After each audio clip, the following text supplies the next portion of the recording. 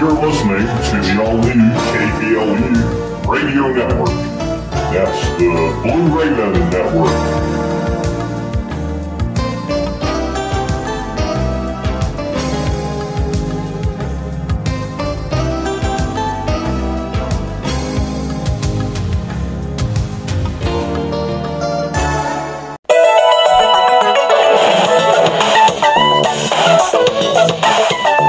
Broadcasting live from the high desert southwest out here in the Rockies.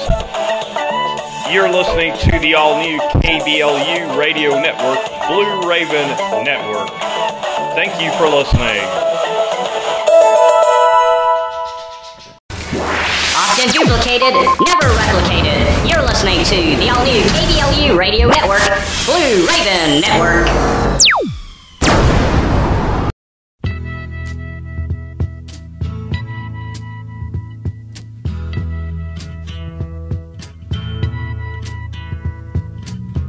Something happening here, but what it is ain't exactly clear. There's a man with a gun over there, telling me I got to beware. I think it's time we stop, children, what's that sound? Everybody look what's going down.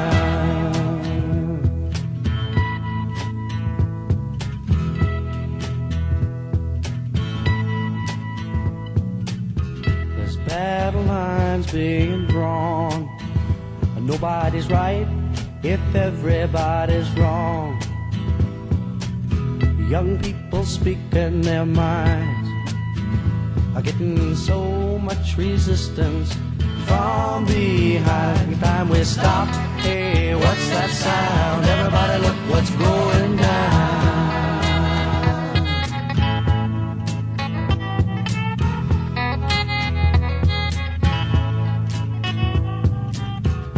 What a field day for the heat.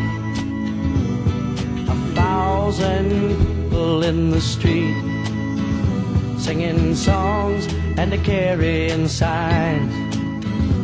Mostly say hooray for our side. It's time we stop. Hey, what's that sound? Everybody look what's going down.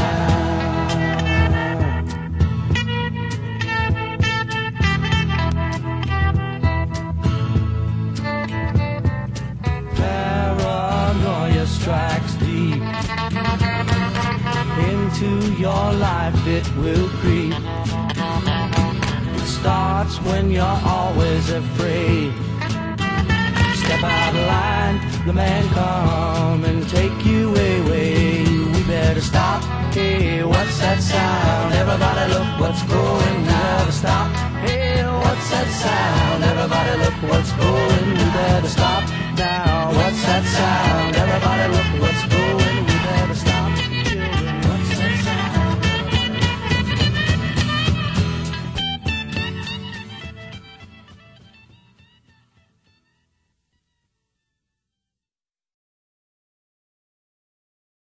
Sorry, but I don't want to be an emperor. That's not my business. In this world there's room for everyone, and the good earth is rich and can provide for everyone. The way of life can be free and beautiful, but we have lost the way. Greed has poisoned men's souls, has barricaded the world with hate. We think too much and feel too little. We think too much and feel too little. More than machinery, we need humanity. More than cleverness, we need kindness. Without these qualities, life will be violent. And all will be lost. Do not despair. The hate of men will pass, and dictators die. Dictators die. And the power they took from the people will return to the people. Will return to the people. Let us all unite. Let us fight for a new world, to do away with greed. Now let us fight to free the world, to fulfill that promise. Let us all unite. Hey folks, welcome once again to the Corporation Nation radio program. My name is Clint Richardson. I'll be your host. Today we are going to be talking about a very, very controversial subject. And I don't say that because it is controversial. I say that because it's made to be controversial. That subject is indeed Christianity and the Bible. It's interesting, you know, as I've watched through my years, I've watched folks like Hitchcock and others who vehemently attempt to disprove the entire Bible story, and then I go and I talk to people like fortunate to call H. Rott a personal friend of mine, and I listen to him, and I'm just enamored by what he says about books that people have never read and don't even know exist regarding the Bible. Such amazing material. And it puts me, as it's designed to, in a state of confusion. Now, what can I say about this? This is nothing different than what we call the right-left paradigm, the phrase that was coined. Right-left paradigm. What does that really mean? I mean, we see it in politics, of course. You know, if you think about it, there's Democrats and there's Republicans. Those are the two parties. Of course, we pretty much give all our power to these parties and sit back and watch them act as what? Bureaucrats. Remember that word? Bureaucrats. Acting as in corruption, basically, through the bureaucracy, as we covered. So, we see this in politics. Well, what does that mean? That means that you're either on one side or the other. But what does that really mean? Well, it means you're on one side of what is real, or you're on another side of what is real. You're on one side of the truth, or you're on another side of the truth. Wait a minute. How can that possibly be? How could you have sides to the truth? You know, if the political parties, including the third parties, the place where we alternative people like to go and fall victim to the same trickery that is used in the political party system, again, giving our power and putting our faith in men instead of ourselves. Why is it that we do this? What is it about these parties that we believe is more true than the other one? This is the confusing part, because if the parties were just basically what they should be, which is basically just to protect the rights of men, which are the natural rights of men, well, then there'd only be one party, and that would technically be the nature party, or if you will, God's party. It would be very simple. Politics would have no problem whatsoever. But you see, in order to control a people, you always must divide them. And you figure out a way to appeal to one half while not appealing to the other. And then you find a way to appeal to the other half, and you have the right-left paradigm. You see this in politics. In fact, I just created a new phrase for what these people do. They create continuous cognitive conflict. CCCC. Creating continuous cognitive conflict. That's my phrase for the day. Take it or leave it. It's kind of funny. But basically, every time we go out the door, we are faced with a choice. Really, we don't need a choice, but we are offered choices for just about everything we do. Even when we're talking about religion, we have a choice, right? We have a choice between Christianity, Muslim, Judaism, or whatever classification Mormonism falls into. Or there's Scientology, which I don't even want to get into. But we always have a choice, and yet what's interesting about that is that Christianity itself is listed as the religion. And so some of the questions I'm going to be asking you today is, how can you be Christian and also be Catholic? How can you be Christian and also be what I grew up in is Methodist? How can you be any other doctrine of religion and also be Christian? It's an interesting question to ask yourself, because each of these religions, these doctrines, have different belief systems, different concepts of what Christianity is. And yet Christianity itself sits alone, almost like the republics of each state. They sit alone, vacant. It sits alone, vacant without any followers. Because we've all been dragged into the political parties. In this case, the political parties are what? Churches. Corporations that call themselves religions. And of course, with a corporation, you must follow the rules. That is political freedom. Right? If you have freedom of speech, that means that you are required to do what the law says when you speak.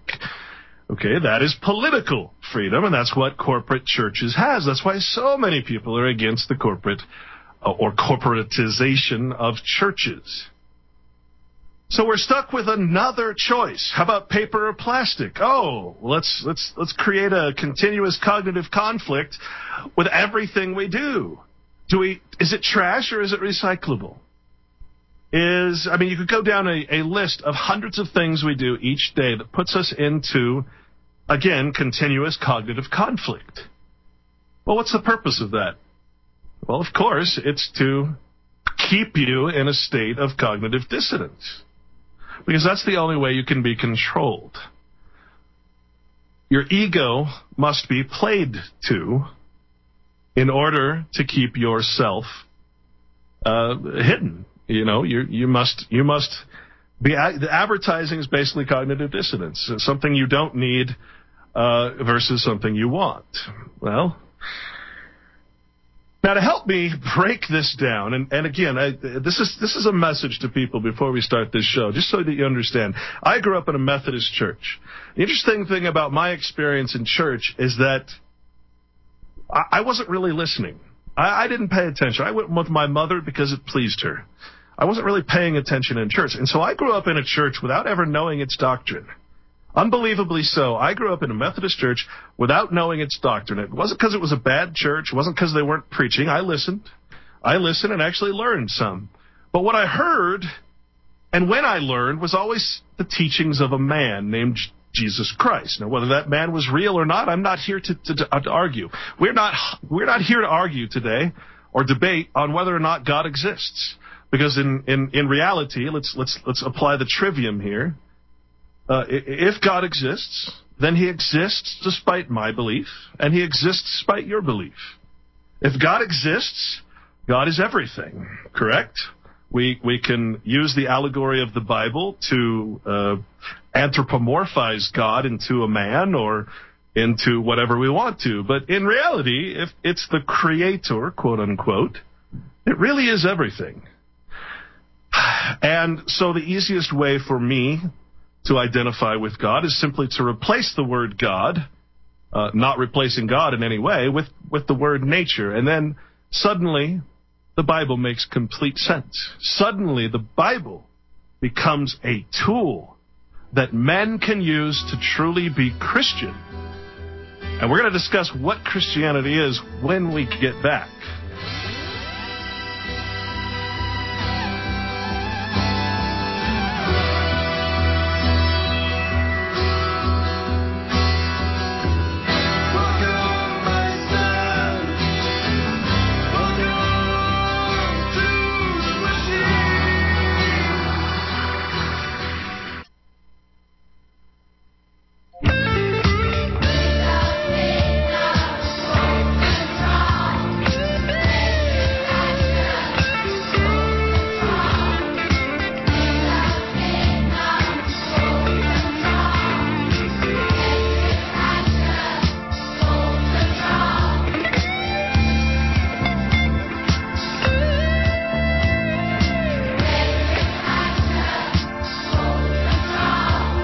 Folks, welcome back.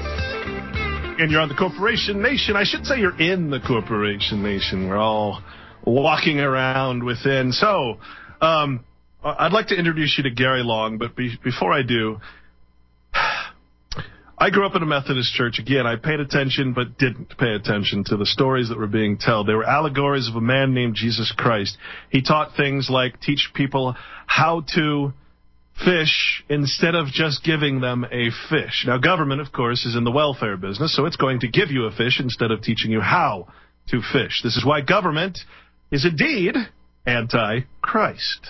But what I also found is the unfortunate reality that a lot of these churches are also teaching things that are anti-Christ. In fact, the church itself is against the teachings of Christ, the incorporation of a religion and the membership into that religion. He didn't teach that. That wasn't taught by this man, whether he existed or not. Okay? This is not why we're here. We're not here to teach whether God exists. We're not here to argue that. All that needs to go aside. All the woo-woo, all the language, I don't know what you call the religious speak that people get into. We're here to talk about the Bible as a book of law. It is, in fact, the book that all law is based on. It is the ecclesiastical powers that claim to be the replacement of Christ on earth. That is where their power comes from.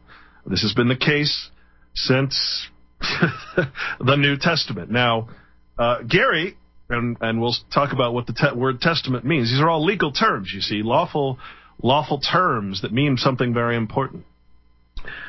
Now, Gary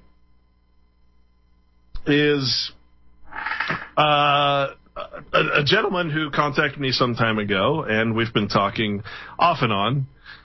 Again, another digital friend. He was the co-host for 5 years of The Road Less Traveled, which is a radio show on reallibertymedia.com, Bold Voices TV, and the Prepper Broadcast Network, radio network. Gary, it says you were in the military, so you had some military service, meaning that you were a subject with a gun for government to protect it against the people, and you attended Old Dominion University studying sociology and law. Now, did you ever become an attorney? Hi, Clint. No, I never did the bar thing and never completed that aspect of it. That's almost like joining a corporate church, right? Yes. Now, what religion did you grow up? Grew up as a Lutheran. A Lutheran. Now, in my church, you see, I had the unique experience, and I think it definitely changed my life. For one thing, my parents stayed together; they never divorced. I had a good family life, and I think anyone listening to this network can attest that that's a very important part of life. It guides you in the direction that you're going to go. But also, I'm very fortunate to have grown up in this particular church. It had nothing to do with the denomination of it. It's that I grew up actually believing that the purpose of a church was to help other people, because all this church did, as it wallowed in squalor because it could never pay its bills, all it ever did was charity. The only thing it ever did was help people. And so that's what I actually thought church was for. I thought it was a place where good people got together and did some weird, wacky thing on Sunday, and then on the rest of the week, all they did was help people. We'd feed the homeless. We'd, all these different things.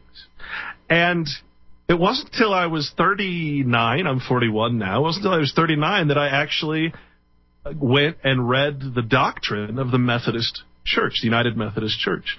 And when I read it, I couldn't believe how strange and outlandish the actual doctrine of the church was, because this is not something that it wasn't something that they were forcing upon us. Our pastor would take us out backpacking, all the kids, with some counselors, and basically, teach us about nature. That was my experience at church. And I don't know what your experience was, but I never knew there was a doctrine that was to be followed. Just like most people don't know that there's a doctrine to be followed in their political party. If people would actually read the doctrines in the political parties, they'd pretty much find that they're almost like exactly the same.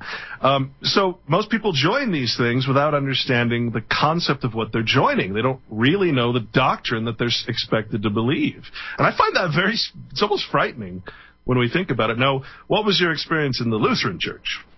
Well, the Lutheran Church is essentially Catholic light. You go through catechism and all that. And as far as the actual doctrine, I can't say that I ever really completely knew what the doctrine was other than what we were taught during the catechism. So the similarities between Lutheranism and Catholicism are very strong. One major difference, and of course the Martin Luther break with the church, was that the belief was you need no no one to intercede between you and God is something you can do yourself. That was one of the major things, in addition to the translation of the Bible for popular reading. I can't really offer a lot more than that. It was very structured, it was very formalized. There were social events. Of course, we were a country church in the mountains, and I think it had been probably influenced by people like Moravians and things like that. So it wasn't probably a textbook Lutheran church. Well, see, here's my problem. Not once did you say the word Christian. No. And that's my point, because generally we don't talk about the very thing we're there to supposedly acknowledge and, if you will, worship. I haven't looked at the word worship, but I've looked at every other word. But the word worship, I'm curious what the legal function of that word is too. But the thing is, all of these words out of the Bible are now they're the words of the law, and I just am finding I'm coming into a realization of what the Bible really is. I looked up some words just to give you an example of the word testament. And I found this to be fascinating because the word testament has several different synonyms. Proof, a testimony or a testimony like you give in court, an attestation, similar to testimony, a covenant, which is a legal contract, a confirmation of something. And most interesting, it is evidence. So in other words, a testament or testimony is evidence of law. It's also an instrument. In other words, a financial instrument, if you will. Every word that is similar to testament just happens to be a legal or financial legal term. And I thought, well, hey, so we had the Old Testament. In the Old Testament, we had Moses come down and bring the law. That's what he did. That's what the Ten Commandments really were. He was bringing the law. And interestingly, I had someone say that, suggest that he was using the Delphi technique. In other words, this is the law, and it's the consensus of God. Mm-hmm. You can't argue with it. Here's the Ten Commandments. This is law. So when I look at the actual red letters of the Bible, and please understand, I'm not a Bible scholar because that's not what we focused on. But when I'm reading some of these red letters, what Jesus actually said in the Bible, I no longer consider it religion. I consider it a guy telling me how to live life without government and without religion. We'll get back on that thought after the break. Living in the street.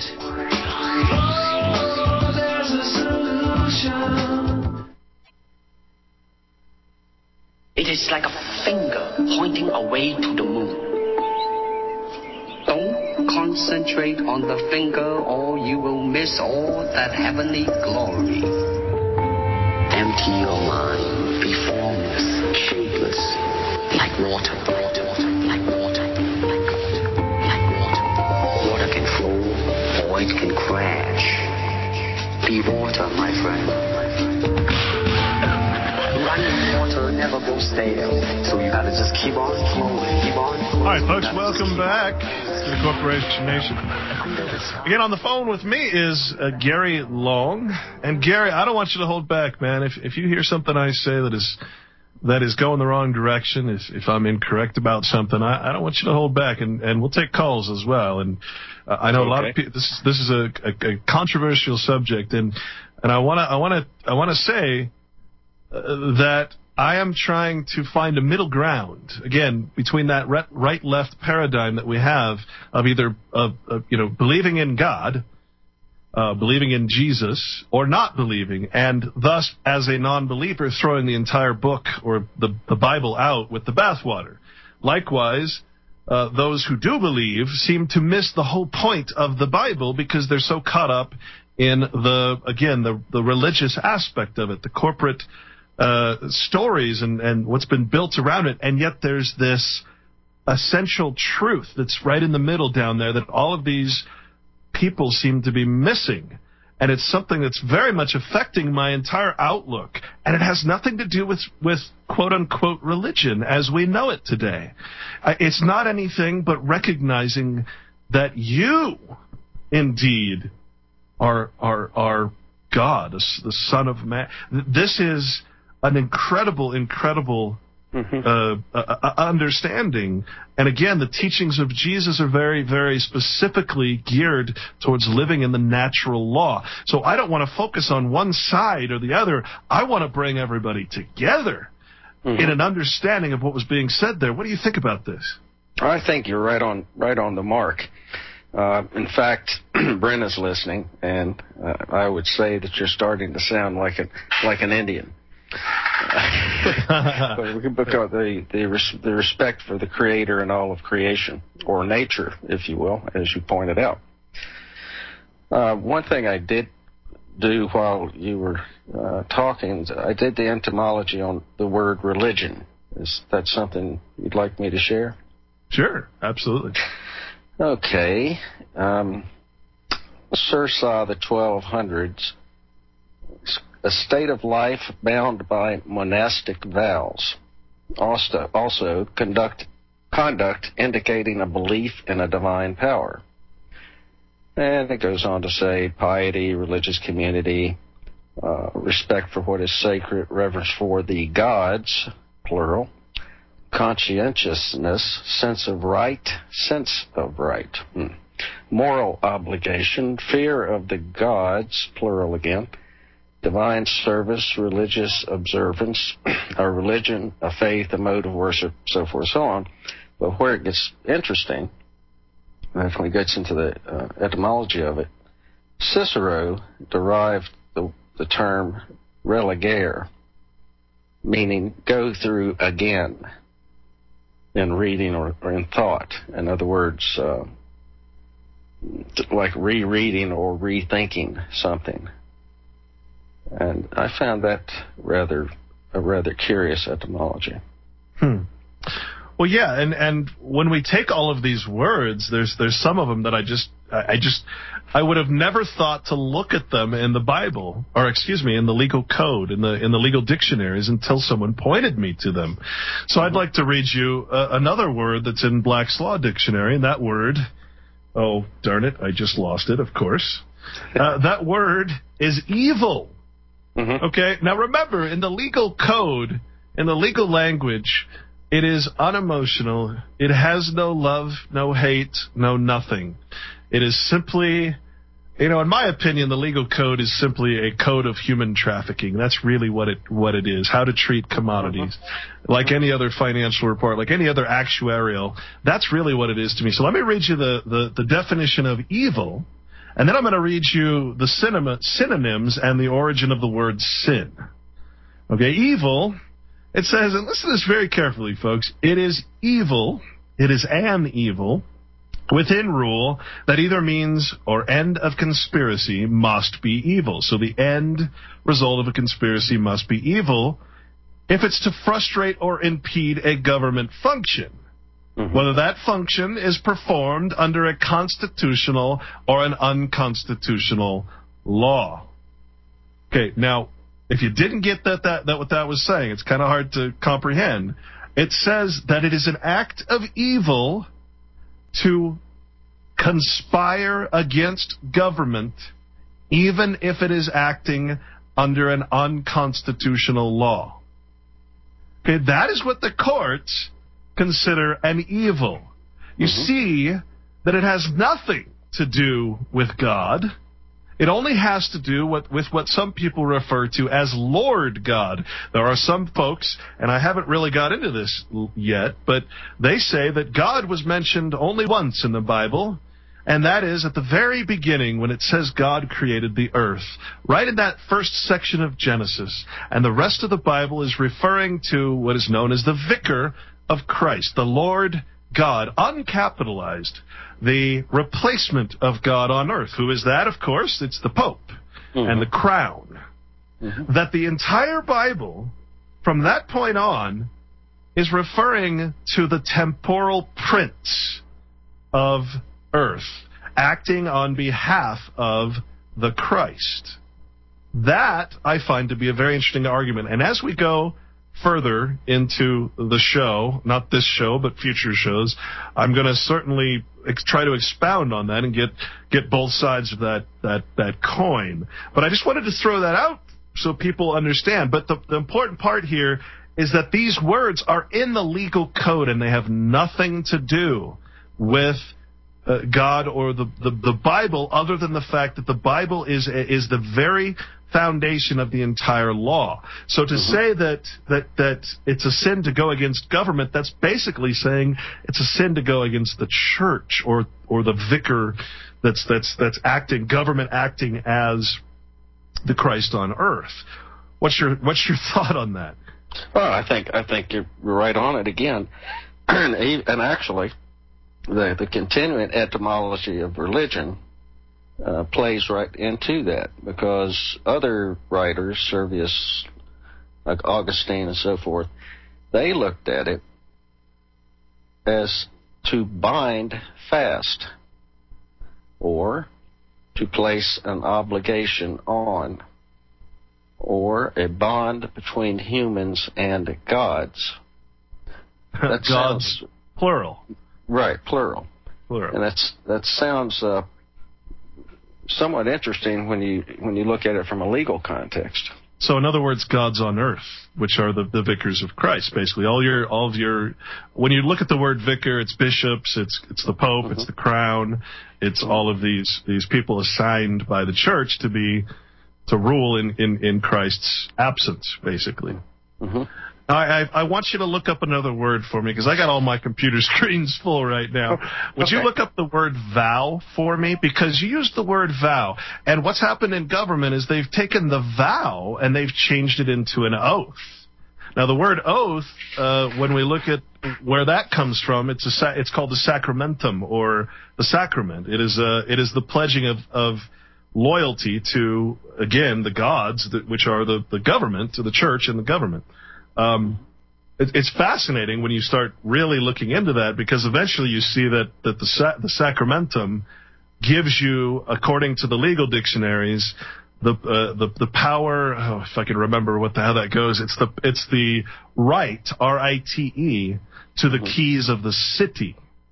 That's what the sacrament is. So they've taken the word vow and they've replaced it with an oath, and I find that to be an important piece of the puzzle as well. Okay, vow. From Anglo-French, Old French, Old Latin, mortem, a vow, wish, promise, declaration. To promise solemnly, to pledge, to dedicate. Oh, how else does it go? Well, pledge is a very important word, too. In fact, I wanted you to talk about that today, the sort of the ancient system of what pledging is. But go on with vow, please. That's really pretty much as far as it goes. So it's more of a. It sounds like more of a 1300s. Yeah. Sounds like more of a heartfelt thing than an obligation, a legal contractual obligation. It's like an oath. Okay, so let's go to the word sin. Now what does it mean in the Bible when we're talking about sin? Well, the origin that I have here, it says sin is actually derived from the word S-Y-N-N, or sin, which means moral wrongdoing or offense against God, a misdeed. And I hear the music, so that means we're going to have to take a break. But when we get back, we'll look at sin. And again, the synonyms to the word sin all have to do with the legal code. Very interesting. And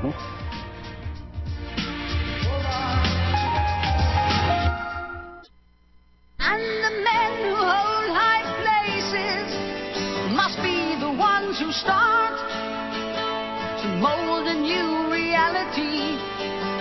Closer to the heart. Closer to the heart. All right, folks, welcome back. Closer to the heart, man. Never a more true song has ever been made by such a, I'm obviously a big Rush fan. So cliche, but What a unique group that was. So, I invite people, if you're wondering what the heck I'm talking about today, I would invite you to do something that I've been doing lately, or at least I've been attempting to do. It's very difficult to not be tempted to read the rest of the parts. But I invite you to go and I invite you to pull up the Bible, and the New Testament, because again, a testament. What is the testament? Well, we have the Old Testament, which was the evidence of the old law, and we have the New Testament, which is the evidence of the new law.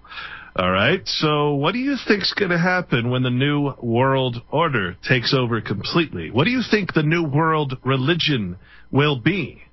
Folks, it's going to be the New Testament. It's going to be the New Age Testament, the new evidence of law. Okay? That is what the New Age or the new eon is going to be. That's hopefully that makes a little bit of sense. So, what is the word sin? It's a very interesting word, because it does mean a moral wrongdoing. But see, we can't think of moral as because we're talking about the legal code. There are no morals. Remember?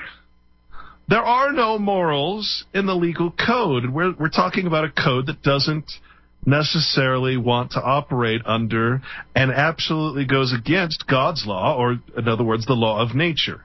Okay, I wish people could get over the fact that it's called God's law and just realize that simply means natural law, the law of nature. And if you look that up in the dictionary, you'll understand exactly what and how important that is. This word sin, again, S-Y-N-N is the word. You can research that for yourself. Sin, transgression, trespass, offense.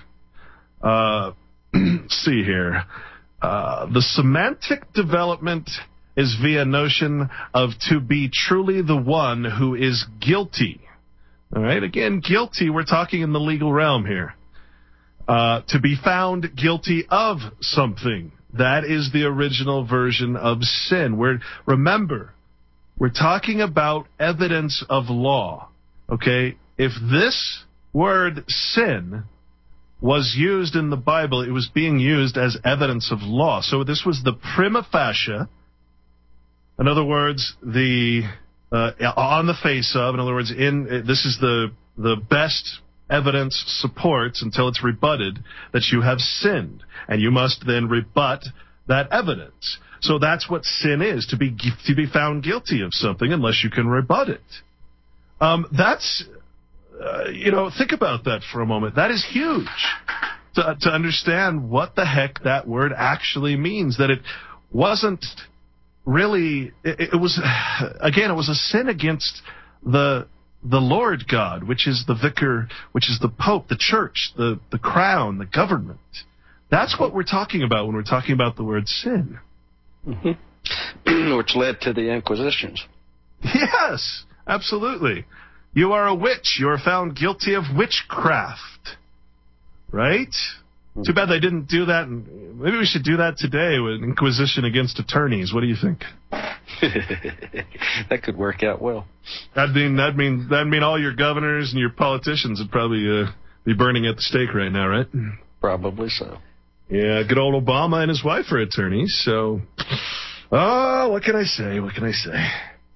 So, Gary, what are your thoughts on this? Because again, I don't want to be incorrect here, but no, this is. I don't. Well, you're dealing with facts, and facts are what's important beyond truth. Truth can sometimes be a slippery slope, but facts pretty much stand on their own. Trying to take the dogma out of the words, basically. Correct. And right. Just like as you pointed out, the Old English sin, words like guilt and crime and mischief and injury. These are all legal terms. Yes. Let me give you some of the synonyms. Guilt, crime, evil. Remember what evil was? These are all synonyms to the word sin. Crime, evil, at fault, guilt. These are all legal terms, folks. Offense, right? You're either on the defensive or the offensive. Here's another one that might interest you. Debt. Debt is a sin. Damnation is included. Wrongdoing, wrong, violation, transgression, disobedience. How about disobedience? That's a good. That really fits.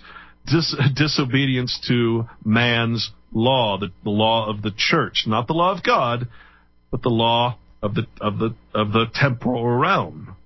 I mean, what a fascinating thing this is. Evil doing. Well, we know that evil doing is to go against government, whether it's being lawful or not. There's even words like tort. Tort is a legal term. It's nothing else. Here's an interesting one. How about unrighteousness? Ungodliness. Would you say that the government is ungodly and unrighteous? Yeah, I'd say you'd probably be onto a good start at any rate. Well, this is just, I mean, like I said, this is giving me more inspiration and more draw towards the Bible, at least towards the New Testament, than anything in my life. Because now there's a logic and a reason, and the rhetoric makes perfect sense. The trivium can actually be employed into the Bible, the trivium. Okay, the form of learning, the liberal arts, can actually be now put into the Bible, but you have to realize that it's encoded. The Bible is a code book for literally how men can live by realizing that no, you are not God, but you are the only one that can be your own savior. Mm-hmm. Right now, government wants to be your savior, wants to be your God. But you have to come back to yourself. Mm-hmm. Okay? Did God create you? Okay, fine. But let's replace that word and let's say nature created you. And if you believe in God, well, then you must, by reason and logic, acknowledge that God is nature, and therefore there is no argument. We don't have to argue back and forth whether or not these things were real, no more than we have to argue that Plato's allegory of the cave was actually a real cave with real slaves. We're trying to get the message out of that. We don't have to argue about Robin Hood and his merry band of thieves, even though they were stealing to help the poor. We don't have to know if Robin Hood was real or not. No one sits around and argues and creates wars over the thought that Robin Hood was real or not. King Arthur and his round table, Lancelot. No wars are started by these allegories, by these stories, and yet the Bible, even though the teachings of the Bible are against war, and yes, against Zionism, wars are being started because of these. Wars are literally being started because we can't meet in a middle ground. And I believe that, and I'm not the discoverer of this. I'm just doing research, and I'm starting to see that there is a middle ground. We don't need to war about such things. We just need to realize what is being said in the Bible. It's a code book, for God's sake. What do you think, Gare? Oh, yeah, I think it is. I think there are a lot of basic, fundamental truths in there, not necessarily directly in your face, but things that you have to, I guess metaphorically, you have to look at and how they apply to your life, and that's where it gets interesting. That you were talking about laws. At some point in the future, you might check out the book of Judges, 7th book of the Hebrew Bible, and it gets into a whole lot of detail about some of the laws and some of the judges and how all that came together. Well, let's talk about that. We're going to take our long break at the end of the hour, and we'll be back here on the Corporation Nation here at RBN. Stay with us.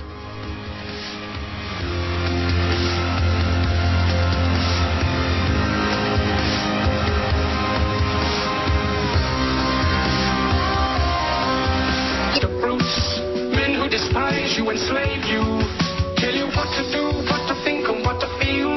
Who drill you, diet you, treat you like cattle. Don't give yourselves to these unnatural men with machine minds and machine hearts. You are not machines, you are men. You, the people, have the power to make this life free and beautiful. Let us use that power to make this life a wonderful adventure. Let us all unite. Let us fight for a new world to do away with greed. A world where science and progress will lead to all men's happiness. Do not despair. The hate of men will pass, and dictators die. And the power they took from the people will return to the people. Let us all unite. Yes, let us all unite. Welcome to the Corporation Nation. You're already there. This is just the title of the show. My guest today is Gary Long, and we'll go over Gary's service to the military and his career as a radio host as well. But I just found something that I found very interesting. I wanted to see if we found the word sin and its origins, but what about the word original? What is original sin? Original is also a legal term, and again, we're in Black's, I believe Black's Fourth. Yes, Black's Fourth Dictionary. And here's what it says. Original, primitive, first in order, bearing its own authority and not deriving authority from an outside source, as original jurisdiction. Isn't that very, very interesting? Original or original jurisdiction. It is a writ, basically, the original writ, as applied to documents, the Bible obviously being a document, a legal one if you want to get technical. The original is the first copy, or archetype. Well, what was the first copy? Well, I mean, if you want to go back, I guess you could say it would be the Code of Hammurabi. But the Bible was really the original archetype, right? The original copy. That from which another instrument is transcribed, copied, or imitated. Well, wait a minute. Instrument. Where did we hear that word? Oh, yes. That's another word for testament. Isn't this fascinating? I mean, when we start breaking down words, it's like entering into a whole new world. It's really amazing. So, I got to say, I think that we have stumbled upon here, Gary, and again, correct me if you think I'm wrong, we have just discovered the road, the middle ground to world peace. Mm-hmm. Because most wars are religious ones. The road less traveled, if I might plug that. Oh, there you go. Why don't you tell us about the road less traveled? Oh, I didn't want to get into all that. I just thought I'd throw that out. We had a show, and we talked about many things, just like what you're actually talking about. We talked about the Cathars, which that was an interesting Christian outfit that were eliminated during the Inquisition because they didn't match up to the Roman view of the way the world should go. We talk about self reliance and and responsibility, self accountability. Well, let me ask you this. Since you're talking about self reliance and self responsibility, that's again only accomplished if you live without government, because government becomes your savior, your responsibility, and you have limited liability. Government takes your sin upon it, your sin being transgressions, violations, evils, and all that, all these legal terms. So wouldn't you say then that all these commercials you hear about storable food, and when the shock jocks come out and tell you the world's going to end so that you buy more storable food, and all of these things that are being sold to us, doesn't that basically go back to what Jesus taught in the Bible? Again, fictional character or not, doesn't matter. It's not the point of the whole show here, the whole concept. isn't self-reliance and food, being responsible for your own actions and all the things that we talk about, isn't that exactly what's in the Bible? Sure. I guess I should say this. Didn't Jesus come along in the Bible and say, what the heck or what the hell is going on around here? Here's how you should live. Right. And that would be natural law and morality based on that.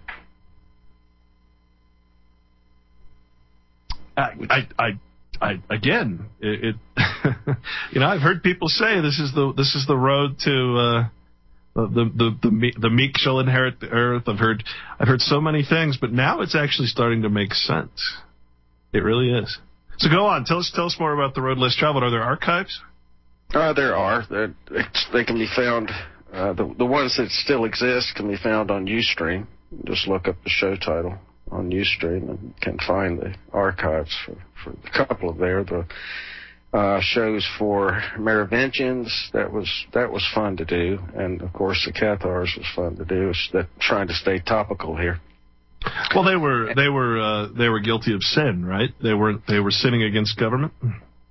Pretty much. They ran afoul of the doctrine of the Roman Catholic Church. So they were acting more Christian than they should. Well, they were considered good people by those who lived around them in France. So apparently they were.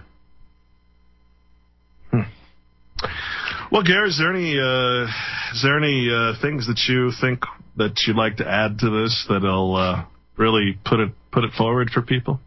Yeah, I want to kind of step back a minute. We were talking about the original document, I guess you'd say. I'd like to add my 2 cents is that personally I think that what we see in today's Bible is a compilation of probably much information that predated the writings a lot of oral history, if you will, that predated the writings that we see in the Testaments.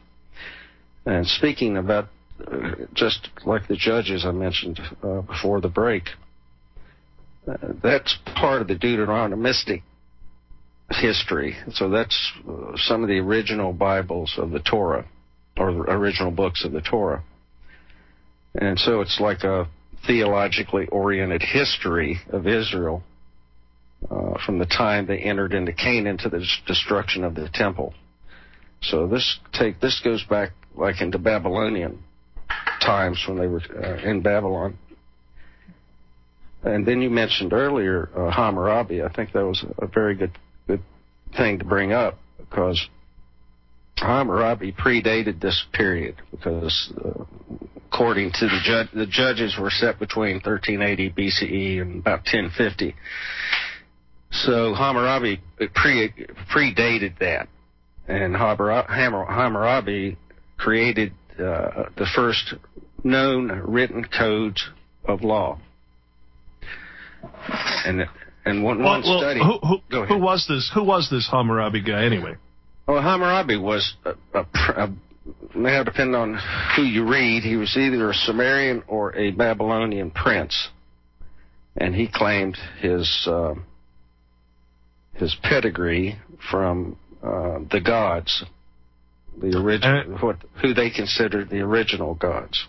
And when we're saying pedigree, I've also noticed that the Bible seems to be one of the most important aspects of the Bible is its bloodline, its description of bloodlines. And I think we don't give that enough credit, because, I've done so much genealogical research, found out that all of our presidents are the same bloodline, all related to the kings and queens of England, the Plantagenet line, who actually lost the kingdom of Israel or kingdom of Jerusalem, I should say.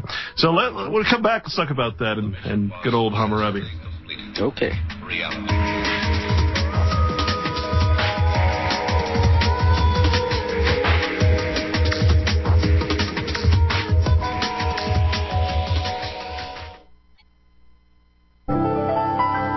Hey, neighbor, Welcome again to this neighborhood. I'd like to show you something. You know what this is? Or maybe if I press this button. There are so many things to learn about in this world, and so many people who can help us learn, and so many people who can help us learn. Did you ever grow anything in the garden of your mind? Hey, folks, welcome back. You can grow ideas. Again, you're on the Corporation Nation. This is day 5 of the broadcast. Eventually, I'm going to stop saying that. But I just wanted to say I'm happy to be here. And if Mr. Statmiller is listening, again, I want to thank him. I want to thank Miss Deanna Spingola for constantly giving me a soapbox on her show, which basically led to this one. No other two people I think I can give my gratefulness to. So again, thank you, folks. And now you guys are stuck with me in this time slot, so I apologize for that too. But you got to admit, this is an interesting show, and I think I think that this is going to be expanded upon as we learn together. And I think we'll have some different guests on that have different opinions. And the beautiful thing about this, again, is that I believe this is the safety bridge. This is where Christians and non-Christians, or people who believe in God or don't believe in God, where anyone can come and have a reasonable and logical conversation within the trivium even about the Bible and about law and the origins of law. And I got to remember, or I got to press this issue. Please understand that the law that we have today is all based on the ecclesiastics, okay? The entire system of law is based on the Bible, okay? And again, it's not that it's based on the Bible as much as it's based on the fact that the law stems from the replacement of God on earth in the temporal realm. When we look up the word temporal, we see it means unspiritual. It means artificial, okay? It means the same thing as person. It's an artificial construct. Okay, that's what temporal means. It means temporary until God's return, I suppose, would be the best way to say it. So again, when we go and we ask our police, where do you get your authority? Well, they say, I get it from my police chief. Well, where does he get his authority? Well, he's appointed. He gets his authority from the sheriff. Where does the sheriff get authority? Well, he's elected by the people, but he gets his authority from the governor of the state. And the governor gets his authority from the state senate. The state senate gets their authority from the United States. And the United States Congress, all the way up to the president of the United States. And then when you ask the president of the United States, he's going to tell you the big fat lie that he gets his power from the people. That's what he's going to tell you. But in truth, if that was the case, then the whole system would break down immediately. I would just say, well, then I don't give you my power. Goodbye. Thank you very much. But when you consider that the entire legal structure, the entire system of law is based on a higher power, well, suddenly the authority that these people claim as psychopaths suddenly starts to make sense. Because that is where the power is coming from. We don't want to recognize that in this country because we've been taught otherwise. But in truth, we are living under an ecclesiastical law. The civil law, in fact, was created within the church. It was not created just because we wanted to live without the fear of God or something in this country. So, Gary, please continue with what you were saying about the Hammurabi. Okay, just to step back just a little bit, as we mentioned, Judges covered a period of about 1380 BCE to 1050. Now, Hammurabi reigned in Babylon from 1795 to 1750 BC, so clearly far in advance of the events chronicled in Judges. He was actually considered a fairly remarkable king, and he created, as I said earlier, a very celebrated original code of laws. Now, what's most interesting now, I was talking about his pedigree, and if you don't mind, I'll just read some of this. I don't Absolutely. like reading to people too much, but I think this is important. And this is a direct translation from Hammurabi. When Anu the Sublime, king of the Anunnaki, and Bel, the Lord of heaven and earth, who decreed the fate of the land, assigned to Marduk, the overruling son of Ea, god of righteousness, dominion over earthly man. Now just remember that. And made him great among the Agigi, which were basically the men that they're referring to. They called Babylon by his illustrious name, made it great on earth, and founded an everlasting kingdom in it, whose foundations are laid so solidly as those of heaven and earth. Then Anu and Bel called by name me, Hammurabi, the exalted prince, who feared God, to bring about the rule of righteousness in the land, to destroy the wicked and the evildoers, so that the strong should not harm the weak, so that I should rule over the black-headed people like Shamash, and enlighten the land, to further the well-being of mankind. Now, Shamash was a Babylonian sun god, so he was associated with justice. Now we're talking. Now this is the law. I'm obviously not going to go through all the whole code because it's very extensive. But this was the original, the first known original set of legal code. A collection of legal codes, and it is credited to have later on evolved into somewhat into British common law. But what's most striking about all of this is that clearly from the very first available writings, there were those entities, if you will, out there who considered themselves above man. And whether you call them, they call themselves gods or whatever, I think this plays directly into your observations about bloodlines and why that genealogy in the Bible is somewhat important to really study, is that there is a significance, at least a perceived significance, by some who believe that their bloodline gives them a higher authority. I think that's pretty clear throughout all of these writings. Wouldn't you agree with that? Well, yeah, and again, we're going to challenge the entire belief structure of Americans on this show, and this is just the beginning here. One of those belief structures is, unfortunately, the faith in a piece of paper called the Constitution. Mm-hmm. Unfortunately, we are tricked into believing that this thing is something other than it really is. And we're going to talk a lot about that. And we're also going to talk about the bloodlines as well as the Masonry, Freemasonry, as the founding of this country. And Gary, did you read my essay series, Cracking the Cult of the Constitution? I got to half of it. I haven't finished it. Well, it's very long. I don't blame you. I'm working on part 3 right now. But for anyone out there, if you get a chance, Cracking the Cult of the Constitution, not hard to find. It's on my blog. And it goes through the Masonic origins of this country. And it is undeniable proof of the fact. In front of me right now is a Masonic Bible that I got my hands on, dated from 1942, which is where I pulled a lot of the research from. And we'll get to that as soon as we come back.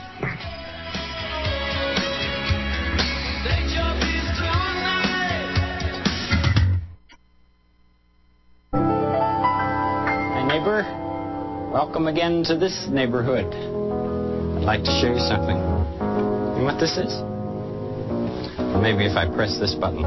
Imagine every person that you see is somewhat different from every other person in the world. Some can do some things, some can do others. Did you ever think of the many things you learned to do? Welcome back, folks. Did you ever grow anything? I'd like to answer a request from one of the listeners. I apologize. I'm sitting here with a computer in my lap, which is a laptop, and another laptop open, a giant Masonic Bible, a keyboard, a mouse, and another giant computer with a big microphone in my face. And the listener wanted to know if I was ever going to do a chat room, and I think I will. I think I'll probably start that next week, but I'm going to have to ask listeners to help me out with that because I've never really participated in the whole chat thing. Said something about Chat Tango. Maybe the listener can contact me. My contact information is on my blog at realityblogger.wordpress.com. Maybe help me set that up, and then we can have a little more interaction. Also, we'll be taking calls. If you want to call in and talk to Gary or myself, please do so. Oh, I know the number's around here somewhere, but I don't have it in front of me. I wanted to read one thing before we continue. This is right from the Masonic Bible here, 1942, red letter edition. It says, Defense of Democracy in the Land of Liberty. Now, these terms are all very Masonic terms. Liberty, as we discover when we read the legal dictionaries, and freedom and all these words have very specific meanings, and they're not what you think. You should be very cautious. And after reading this, you'll understand why y'all should be very cautious of what the Constitution is and what our system of law is. George Washington, the founder of this country, was the first Grand Master of Masons of this Commonwealth, comprising the, it's hard to read, it's in cursive, the 13 original states of this land of liberty, capitalized, which means it's a legal term, founded in the principles of brotherly love, capitalized, faith, hope, and charity, all capitalized. Proper nouns meaning a very specific thing, not what you think. The vital breath of which is individual liberty, again capitalized. And equality, basically. What it goes on to say, it says that all the generals were Masons, everything in the country was founded by Masons, proving that, quote, this land of liberty was formed by Master Masons. But this is the important part, especially considering what we've talked about thus far. Now as then, quote, Masonry's challenge is the Holy Bible. Its teachings from the center to circumference, symbols of the everlasting. Okay? I did so much research into this whole Masonry thing and the founding of this country, the Constitution, everything else. But when I saw this and I understood that the Masons are actually against the Bible, they use it as a very important, special book, and they transfer or they switch it out with the Quran, if you're a Shriner, or the Talmud, not the Torah, but the Talmud, if you're a quote-unquote Zionist sect. So when I read this, and this is right in the Bible, of course, and of course the first thing you see is the rebuilding of the Temple of Solomon, which is actually the goal of all of these groups. In fact, when the queen is anointed as the vicar, they don't just say all hail the queen or long live the queen. They say long live King Solomon, long live the queen. So, Gary, sorry to keep taking up so much time, but I'm so excited about this subject because I feel it's a way that we can really be free men in the true sense of the word, and the fact that it all stems from this book is both the evil and the good all stems from the same book is a fascinating subject. Can you tell me more about the book of Judges? Because again, I'm not a Bible scholar. Tell me what's in the book of Judges. Essentially, the book of Judges, like I said, it laid out the history of the Hebrews, of the Hebrew tribe, as they as a blood. Well, no, history is of their experience experiences in the land that God had promised them. Okay. Now, I guess this is kind of interesting to me that, in a nutshell, what happens in Judges is that the Hebrew people are good. They worship Yahweh, the God of Israel, but then they slip, and much like in the Moses coming off the mountain, they slip and start worshiping other gods, and then they're delivered into the hands of captors and so forth until they straighten themselves out, and then they get back in favor with Yahweh. So what's fascinating through all that is a belief in the existence of multiple deities. Okay. Well, that was going to be my question. The first thing you said is that God promised them something. And as we kind of discussed, well, when it says God, is it referring to God, or is it referring to the vicar of God on earth? Was it a king that promised them? Or was it... That's a good question.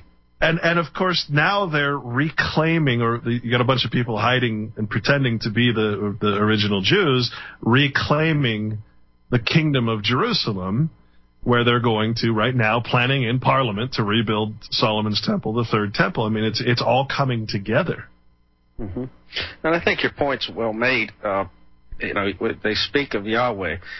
Now, Yahweh is considered the Hebrew God. It also is a name that comes up in actually some other belief systems, coincidentally.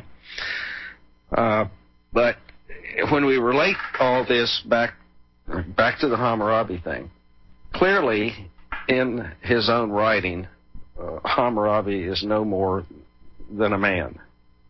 Okay.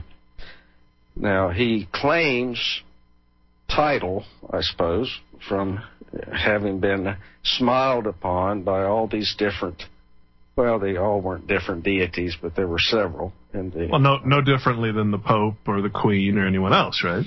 That's kind of where I'm going with that. Yeah. And so we're claiming an authority, or a man is claiming an authority, like the vicar of Christ, so to speak.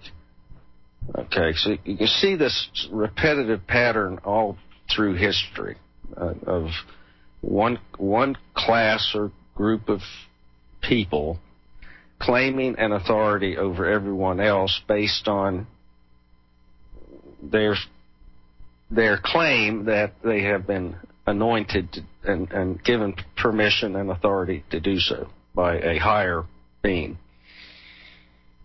That's kind of a tough thing to swallow, I suppose. if you don't mind. Well, it is. It certainly is for me. But this is dictated the fate of people all through the fates of people all through history. And I think this goes right back to your observation about what true Christianity is. It's not about all this structure and control and telling everybody what to do, and it's living a good life, respecting nature and living within nature.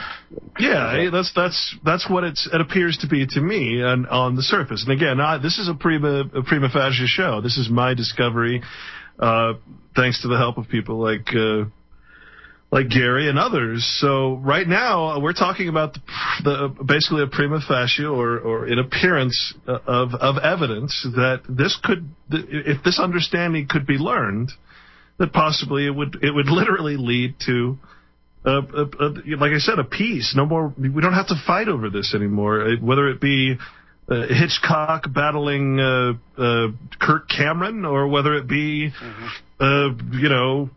United States battling some other country. It's not necessary, and it's psychopaths claiming to be God that are doing it. That's the right. Frightening part. And also anti-Christian about all that is that you're doing harm, and you're not supposed to do harm. Yeah. Exactly, and that's the basic tenet of natural law, which is not ironic at all. Hey, I'll tell you what, I'm going to take a call. James. Okay. James from, well, geez, I didn't see where he was from. Pennsylvania, perhaps? Hi, James. Pennsylvania. Good evening, gentlemen. Fascinating conversation. I mean, it just leads right into, if you recall earlier in the week when Vicky was on, I spoke about a word called idolatrous syndicalism. Okay. Yes.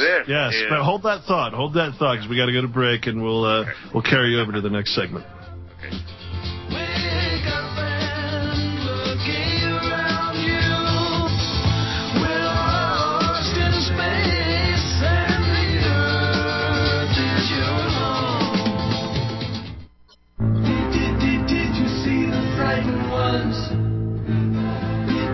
Did you hear the falling bombs?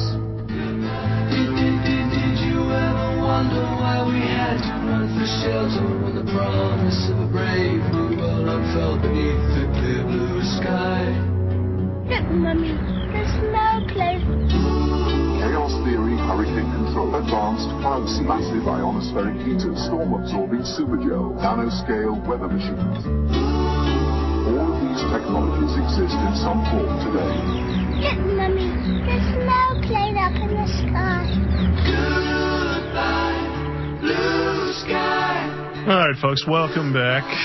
I just have to let that song play. I got a couple of emails that said, hey, have you noticed that the skies haven't had so many chemtrails in them since the government shut down? And I looked up, and sure enough, there's blue sky. I talked to Walter Buren down in Texas, or down in Arizona, and he's like, yeah, blue skies are pretty blue. Whoa, what's going on here? Now, of course, they're still spraying, but anyway, back to the subject. Now, I just found something else interesting here, and I just want to read a couple Bible passages, because now I can read the Bible in a completely different way. It's fascinating. I mean, I actually can't wait to sit down and read the Bible for the first time in my life. I've had it on the shelf. I look at it, and I think, oh my gosh, I don't. But I'm going to read just the red letters, just what Jesus said, because that's all that really matters. So here's what it says. It says Deuteronomy 12:32. It says, what things soever I command you, observe to do it. Thou shalt not add thereto nor diminish from it. All right, well, what does that mean? Be a man. Do not do anything else. Simple as that. What does Deuteronomy 1:17 say? Ye shall not respect persons in judgment. Romans 2:12. For there is no respect of persons with God, because persons are artificial corporations. They are not in nature. So therefore, there is no respect of persons in nature. Ye shall not respect persons in judgment, nature. But, James 2:9, but if ye have respect to persons, ye commit sin. If you respect corporations, ye commit sin and are convinced of the law as transgressors. Do you remember what sin means, folks? Okay, it means going against, it means ungodliness, it means unrighteousness, it means evil doing. We discussed what evil is. It means debt. Do not take upon the person of debt. Do not take upon the person of immorality, guilt, fault, evil, error, crime, misdeed. Does this not make total sense? James, are you still there, my friend? I am. We have been redeemed at a price, and this is like, the Old Testament is the New Testament concealed, and the New Testament is the Old Testament revealed. Okay, that's what I think. Anyways, it kind of flows with the conversation here. Do you are you familiar with telementation and Professor Jeffrey Grupp, by the way? I am not. Are you there, Gary? Either of you? Okay, well, that's a really good, excellent thing. Could you say that again? It's telementation, and it's one of it's like a way of thinking. It's kind of like a cosmic feeling in the law of attraction. It's similar to, okay?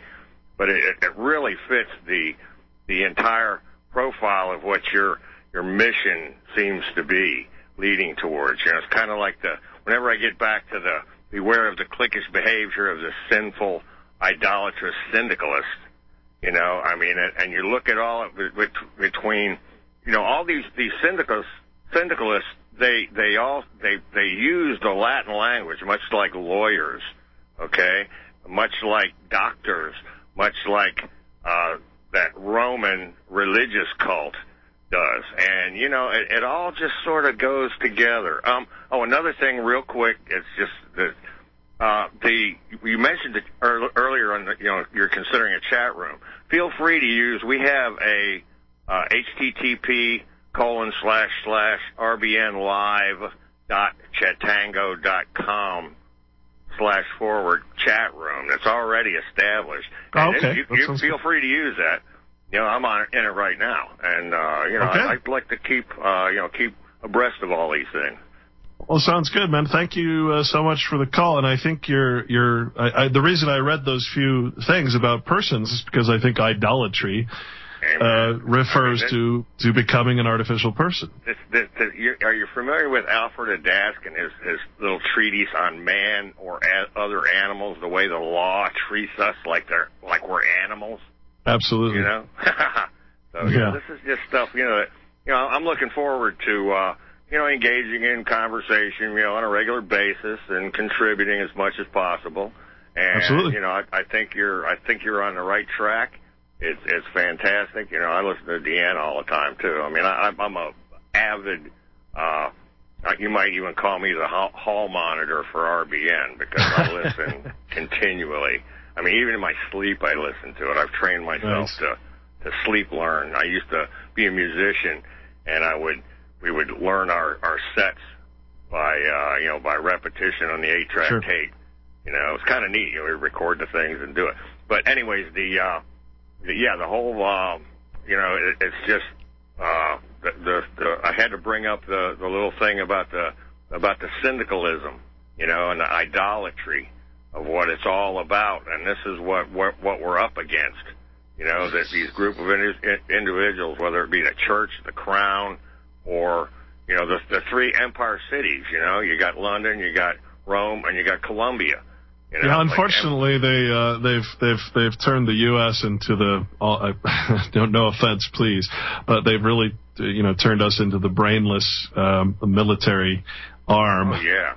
The treason involved in the military is just atrocious. Yeah. Hey, thanks for the call. We're getting towards the end of the show. I gotta wrap it up here. And by the way, Gary, if you'd like, I know that again I've been excited this show, and I've probably ran my mouth more than I should have, and have probably talked over you a little too much. I'd like to invite you back on Monday, if you'd like to come back. We talk more about this and make it actually a call-in show where we can all discuss this and put our ideas forward. I don't know if you're up for that or not, but I'd like to do that. I'd like to invite you. Yeah, Monday's going to be tough. My next available day would be Wednesday.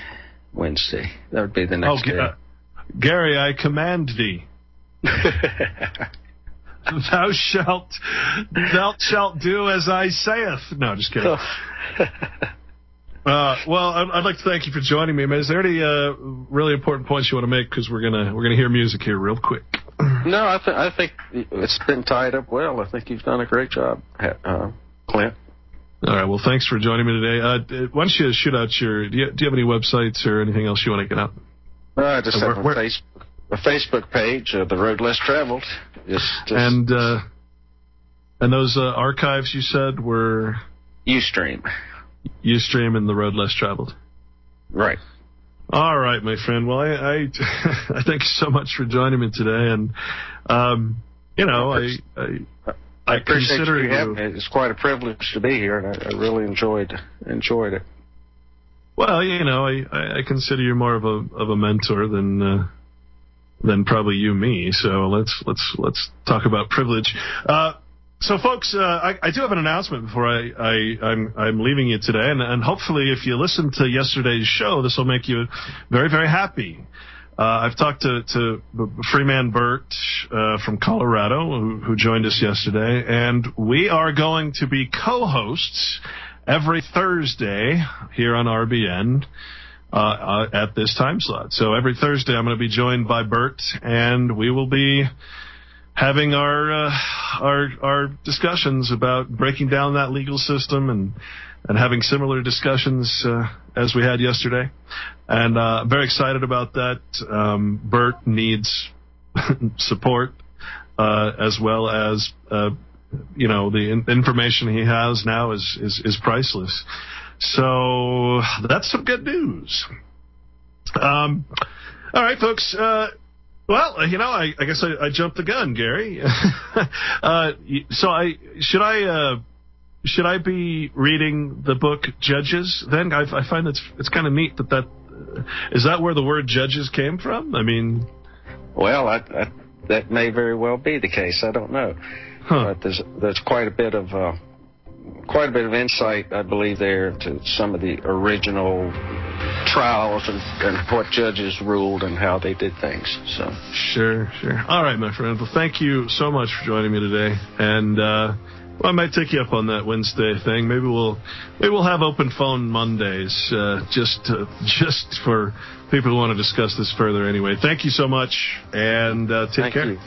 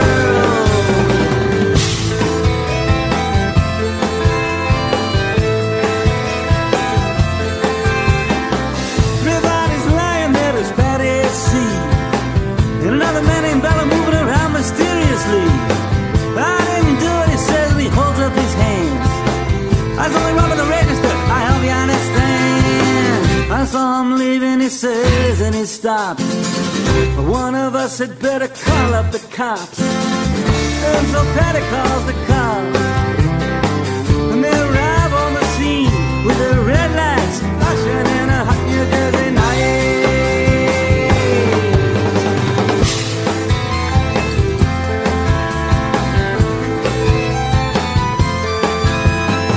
Meanwhile, far away in another part of town, Reuben Cott and some friends out driving around.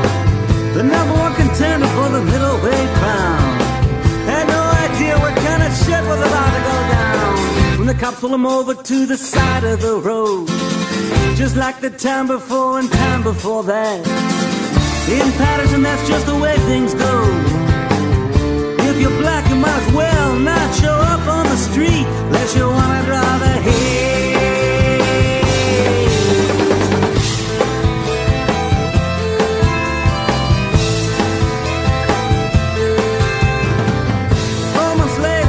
Ghettos and flames, Reuben in South America fighting for his name. All the Nixon brandished on the robbery game. The cops are putting the screws to him, looking for someone to blame. Remember the murder that you happened in a bar?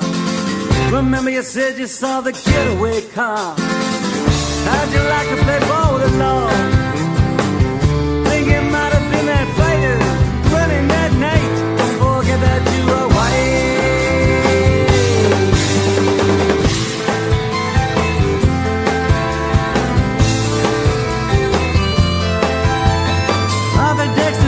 Said, I'm really not sure. Cops said a poor boy like you could use that break. We got you for the motel job and we're talking to your friend Bello. You don't want to have to go back to jail, be a nice fellow. You'll be doing society a favor. That son of a bitch is brave and getting braver. We wanna put his ass in the stir. We wanna pin this triple murder on him. He ain't no gentleman jail.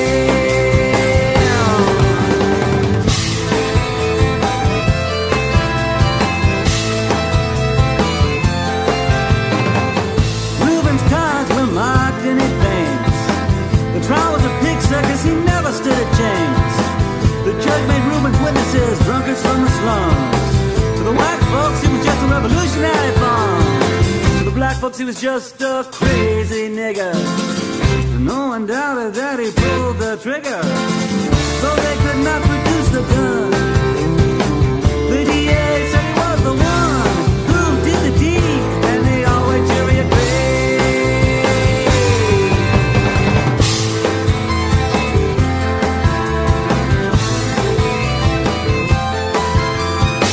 Now all the criminals in their coats and their ties are free to drink martinis and watch the sunrise, while Reuben sits like Buddha in a 10-foot cell, an innocent man in a living hell. Yes, that's the story of the hurricane, but it won't be over till they clear his name. Give him back the time he's done.